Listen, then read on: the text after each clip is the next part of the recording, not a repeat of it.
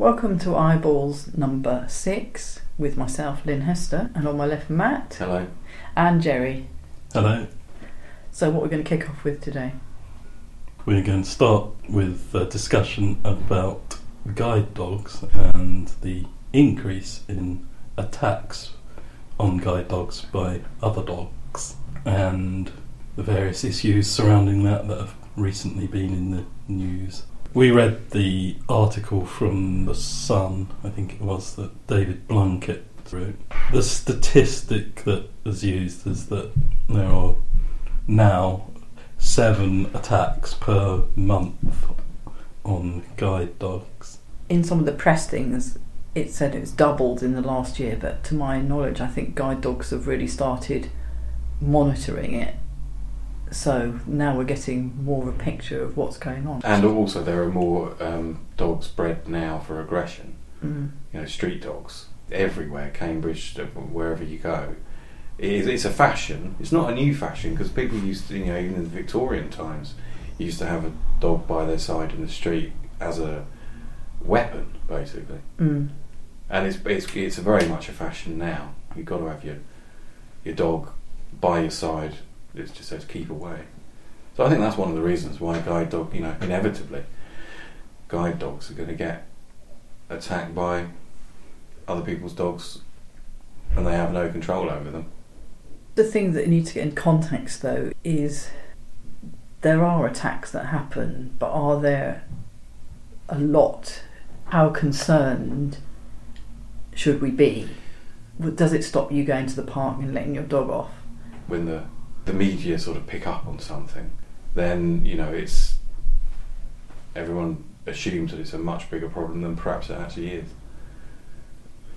If it's always in the papers, it must be true. I don't know, but perhaps there are more guide dogs now. It is not very pleasant to be handling a guide dog when another dog attacks. Every time you go into Cambridge, there's always a dog will come legging up and bark at Phoebe. Have you experienced dogs attacking your dogs? Well, Millie was having a free run in the park years and years and years ago, and a collie came up to her and bit her in the mouth, and there was blood all over the place. It was horrible, but it was just a dog biting another dog. It didn't, guide dog wise, it didn't affect anything. And funnily enough, a couple of months ago, exactly the same thing happened to Fee. She was running free and having fun, and another dog came up and bit her on the nose. And again, it was blood and it was horrible. But again, it hasn't affected, in both cases, it hasn't affected my work or their work, because that was just one dog bites another dog. It happens all the time. What about you, Lynn? Have you ever had an incident? With my last dog, and it was when my children were quite small, these friends of mine took us to Yarmouth for the day, and a bull terrier type dog came and attacked my dog, and it was really awful. Was it like whilst you were working and walking down the street? No. We were sitting on the beach. There was nobody on the beach. It was sort of late September or something. But just sitting there having sandwiches or something. And this dog just launched itself. And my friend, who's a wheelchair user, sort of said, "Get the dog off." And she said, "Shut up, else I'll tip you out your wheelchair." I've not had a working guide dog for some time, but when I used to come into town, there was very often a dog approach. Dogs appear to be in control until they're confronted by another dog, and they are just dogs, of course, and if they've had no appropriate training or handling, they will fly off the handle and do things which are unpredictable. And sometimes those unpredictable things include attacking a dog. Sometimes it's a guide dog. When you go out and about, you do come across people who, like you say, Matt, they're using dogs as weapons and walking in the street in that fashion. But there are a lot of people who fall into the category of having lively dogs that they can't really control very well. And sometimes those dogs will be involved in incidents which you could regard as attacks. Mm. But you could also regard them as incidents of dogs being dogs and just, you know, no, you're right. you know, whether you say, oh, it's boisterous, playful behaviour, and all dogs have a little nip at each other sometimes. The thing is, as well, a guide dog generally, I'd say, would see the other dog and sort of go, oh, hello, you know, I'm a guide dog, I'm ever so friendly, and then get attacked. One of the things we should talk about is the consequence of an attack on a guide dog. If you are a guide dog owner, For some dogs, they won't recover, and probably some owners would be the same. If the attack is devastating enough. The cases that were in the article, one was about a dog that came on a bus. yes, And I think that would be absolutely terrifying if a dog was ripping your dog apart and you're in that confined space of a bus. That would be a total nightmare. And equally, if I was on my own in a park and the dog has been badly injured and you've lost your mobility of How do getting you out of get that out park, of that position, yes. you know, When Millie got bitten, my first guide dog, one of the things that sort of flashed through my mind was, I hope this isn't too bad because I've got to get home. Sort of identifying the injury and deciding whether it's possible to work, you know, with your dog to get out of the situation, I suppose, is a difficulty. well, thank goodness for mobile phones in those situations, really. The other thing, what I found was reading the article that was in the paper, which was in the Sun newspaper, and then hearing the discussion on the radio, they were quite different in a way. Because the article in the paper seemed to sort of outline the case studies of those attacks, really. And the thing on the radio was more about focusing on whether the law should be changed to regard it as an assault on a person if a guide dog is assaulted. It's I kind didn't of think that dealing was- with the consequences, I suppose, of the attack and how you do that, whether you enshrine it in law that this is just the same as attacking a person or setting a dog on a person if you let your dog or don't stop it from attacking a guide dog. Is that just like your dog attacking a person, or should it just be regarded as an attack on a dog? You see, what I'm quite clear about is if there's somebody and they purposely set their dog onto your dog, I think that is a hate crime, and I think it needs to be dealt with under the hate crime rules, regulations, laws, or whatever. If they did it because they didn't like blind people, then it's a hate crime. If they did it because they just thought it would be funny and it had nothing actually to do with blindness, then it's assault. We should say actually to people listening that we are here in this room with two guide dogs. They are with us now at our feet. They're not doing Not very much at the moment. They haven't hardly said anything, have they? No, very quiet. We've asked them their opinions on this. I'm not sure of the law surrounding hate crime. What would decide that this is a hate crime rather than not? Hate crime doesn't necessarily have to be a physical attack or assault. There's a lot of hate crimes that are around not liking disabled people. Yeah. Somebody's because of their disability. This is quite depressing, really, isn't it? What we're talking about. I've tried to think two incidences in the whole time I had a guide dog for about 15 years. Only two things I can think of. One was I was walking down the street, this was in town in Cambridge, and a bloke sort of, as I walked past, he was walking the other way, quite crowded, lots of people around, and he leaned over and waved his hand in front of my face, and he went, blind, like that. Another one was in a pub, and you know, your stereotype drunk person. I was sitting there having some food, and he was going, "Oh, I can't believe you're not giving some of that food to your dog. You know, your dog works so hard for you, and you're not giving any of that food to her." It was that. So you get a little bit of it. Well, I've had a little bit of it, I suppose. Yeah, and I suppose one of the things that you don't really recognise it as anything other than sort of stupid behaviour, really. Where we are is fairly safe area of the world, really. I think, you know, we're in extraordinarily well protected and safe around behaviour. As me, I'm a 40-odd-year-old male, and how it is for other people, how they feel, I think, different gender, different ages of people, they may feel more vulnerable than you or I guess. Yeah, that's true. I can imagine for some older people with guide dogs that could be quite difficult, but equally for very young people, if they're just starting out, equally it can be very difficult.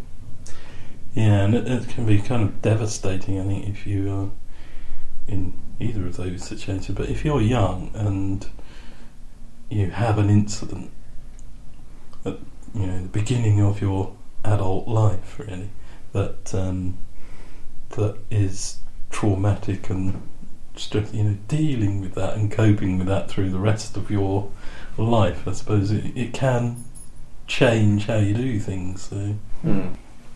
For as long as dogs have been around, dogs fight with other dogs. But we just happen to be living at a time now where there is a fashion that's come round again of people having dogs on the street and that kind of thing. Yeah. They may be the nicest people in the world, and there are more guide dogs on the street now than ever before. So just going through a bit of a time now where they're clashing. But I don't think it's anything that guide dog owners should worry about, because if it happens to you, that's really terrible and awful.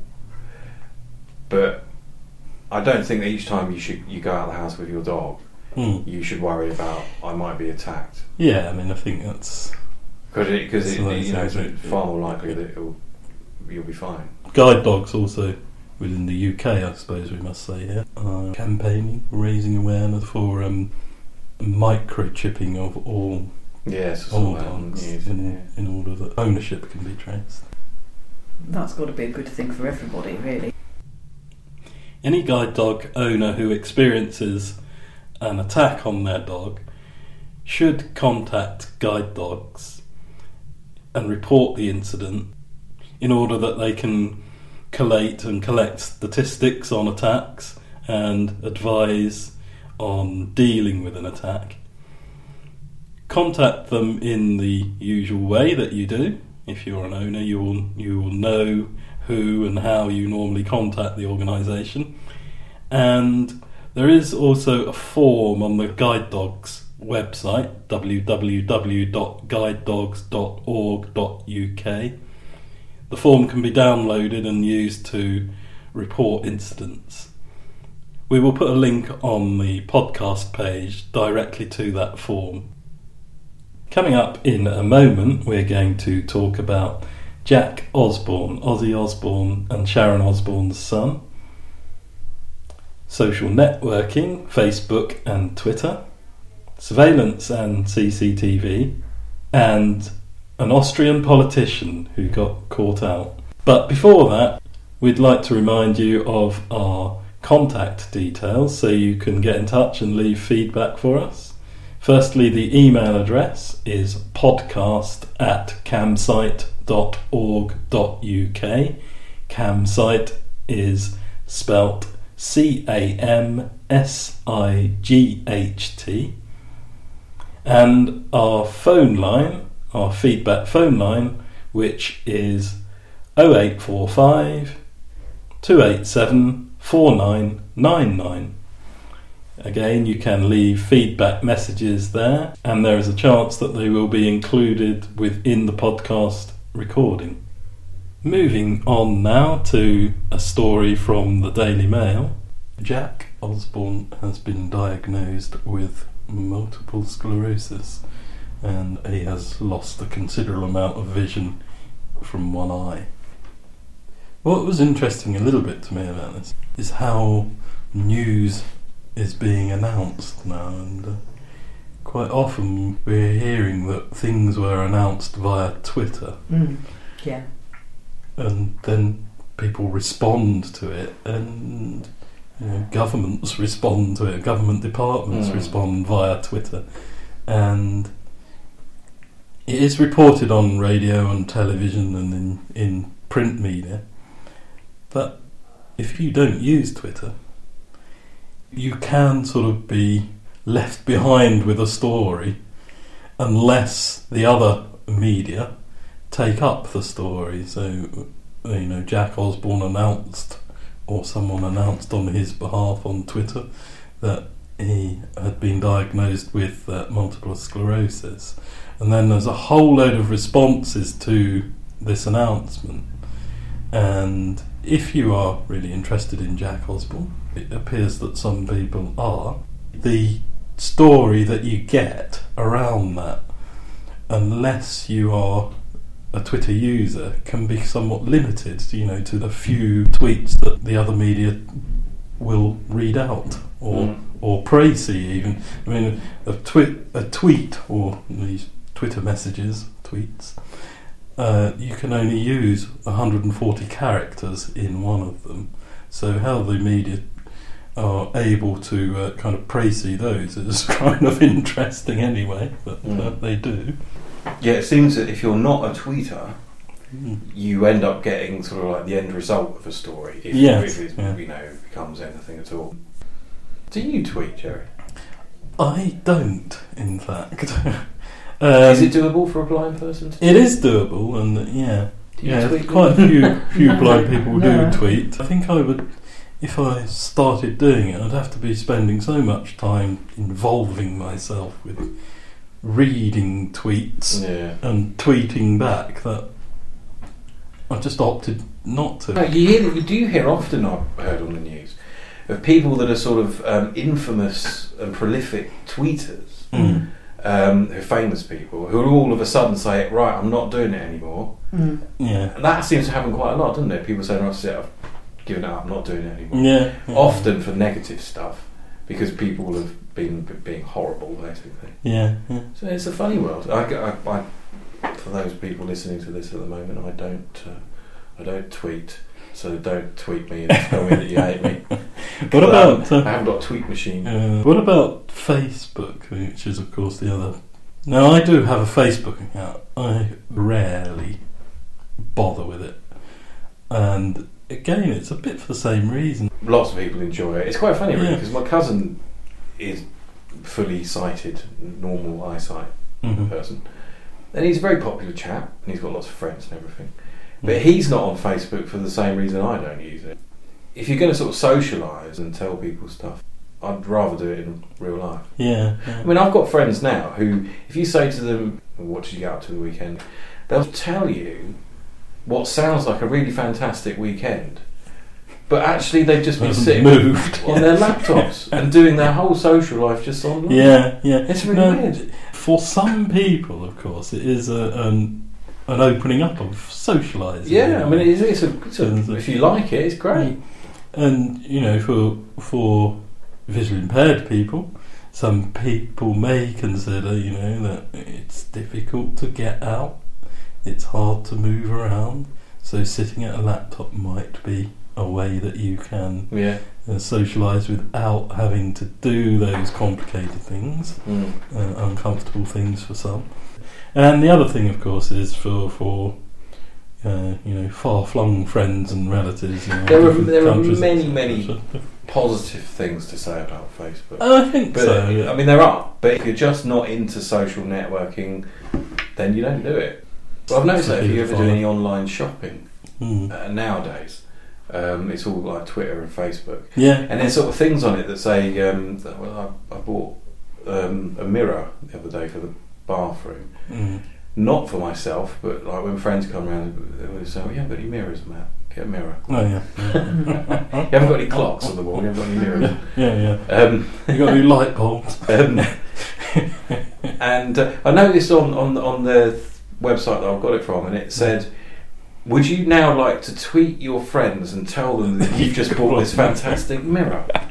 Tweet this. You see that a lot on websites. I know, because I do Tesco online shopping. Other shops are available. I do Tesco too. And it's just like, you might follow us on Twitter and you think, what on earth? Why? Why would I want them to be my Facebook friend?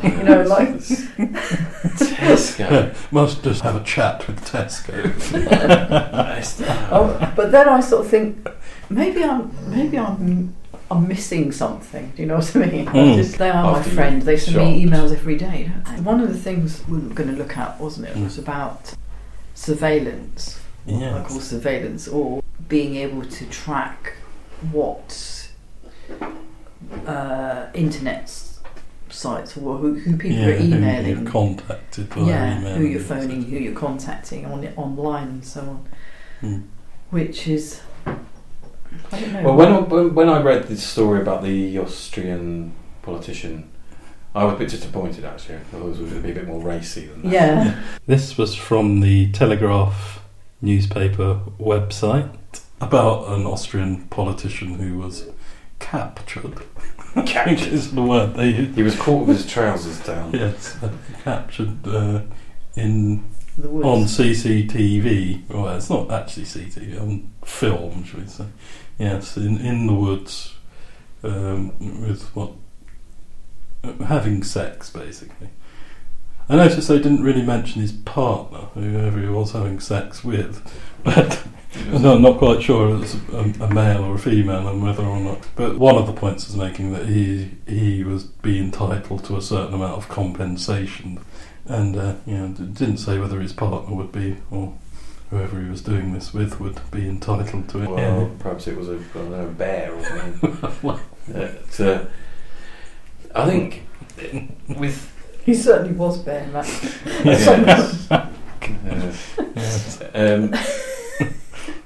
Right, I think a couple of things I'd say. Right.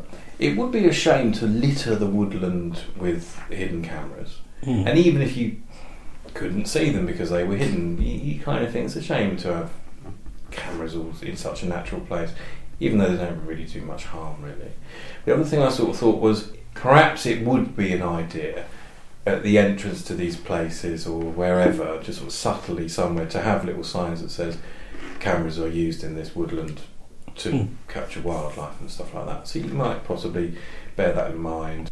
But as for this bloke having sex in the woods, there is absolutely nothing wrong with that. Because if you think about it, what possibly on this earth could be more natural than that? So presumably these cameras, which are there to capture what wildlife are up to, will at some point be capturing wildlife having sex. Just having human, yeah.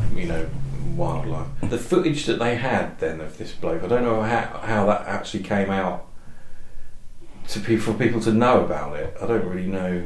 If somebody thought, this would be funny, let's put it online. Presumably, that's. Well, what is interesting in a way about this is no one has actually made the footage available. Yeah, the organisation who the cameras belong to, it's a kind of wildlife preservation type organisation. They use these cameras to monitor or observe wildlife. So I wonder how he found out that they told him. But I mean, if they said to him, just to let you know that we know what you did in the woods. Yeah. It's a tricky one. Personally, I would laugh and say it's all right. It doesn't matter, because it doesn't matter. But I reckon that if you're going to have a woodland, as I said, that's littered with cameras, because it said in the thing about how many loads of cameras there are now, there should be some kind of, warning sign somewhere, and making it known that. As visually impaired people, how do you feel about being monitored and looked at in all sorts of other places? We're not necessarily talking about the woods here, but just round town, car parks, wherever you go.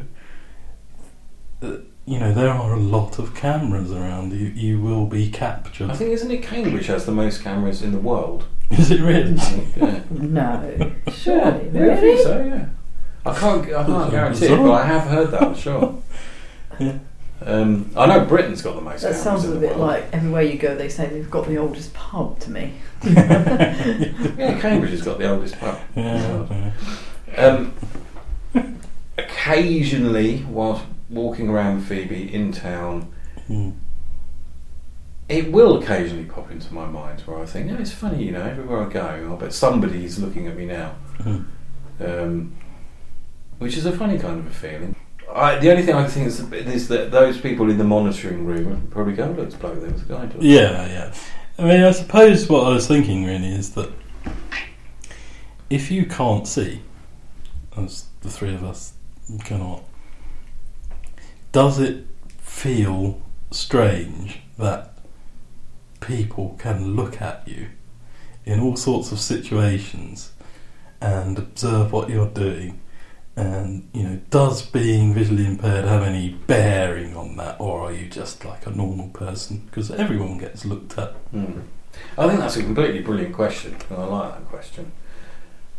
And it's difficult to answer. If you're, only just last night I was sitting around my mate's house, and there was about 10 of us. There was only me you couldn't see. So occasionally it will flash into my mind, and I think it's funny, all these people can see exactly what I'm doing, but I can't see them at all. And I feel totally relaxed with it. I don't mind. I don't mind that, actually. Being in social situations.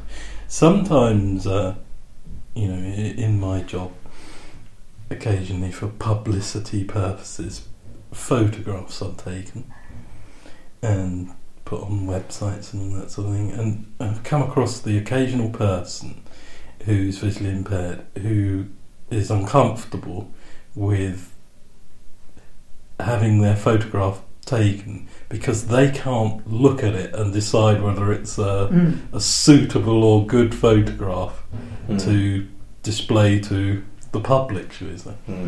Yeah, I understand that. And I thought about that sometimes, and I think, I don't know what I'm doing, when this photograph is, I'm completely relying on someone describing truthfully what I'm doing in this photograph, and would I be happy, for example, to be sitting in quite, let's say you had a photograph taken in a laughing, joking situation, and when the camera went, just for that split second of the photograph being taken, you had a miserable look on your face for some reason. Would you be happy to everyone around you is or vice versa, maybe it's a funeral photo and you're sitting there grinning, it's kind of... No, I understand that. Yeah, if I'm in something like a conference hall and that you're the only person, you're the only person in the whole of the audience, whatever, who can't see, none of that bothers me. But yeah, with the photo thing, I do sometimes feel that. Not that you get your photo taken that often, but whenever it does happen, I do actually. I don't like having my photo taken. And I'm pretty sure it is because of exactly that reason. Yeah, because you as someone who sees, someone who's got vision, you may sort of kind of reject that photo on certain grounds. You may say, no, don't use that. Well, I used to take photos and I'd look at them and think, oh no, that's awful, that one. Yeah. Or, oh wow, I look much better looking in that one than I actually am in real life. So we'll definitely use that. But no, you're right. I think that I would take a guess that perhaps a lot of visually impaired people would agree with that one. Yeah, I think a lot, especially people who have lost vision, I think, people who are used to being able to look at themselves in mirrors and know what they look like, to not be able to do that. At least for a period of time, I would think, is quite an uncomfortable position to be in.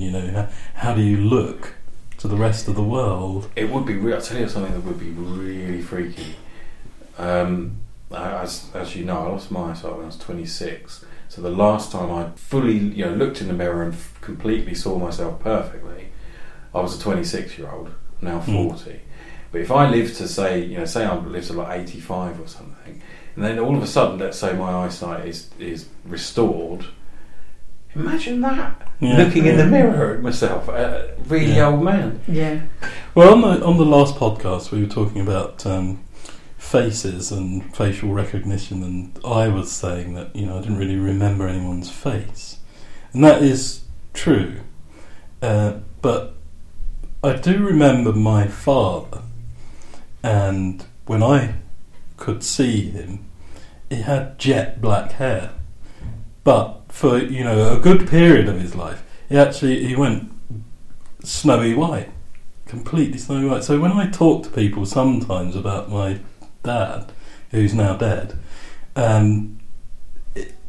they know him as a man with snowy white hair, and it sometimes is an odd experience because, I do get that bit of an image of my dad, not very detailed, but the black hair is in it.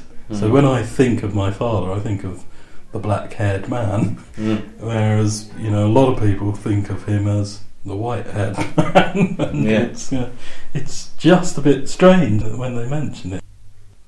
And with that strange thought floating around our heads, it has come to the end of this episode of the Eyeballs podcast. It's been episode number 6.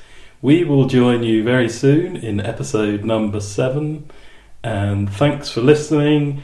Goodbye for now.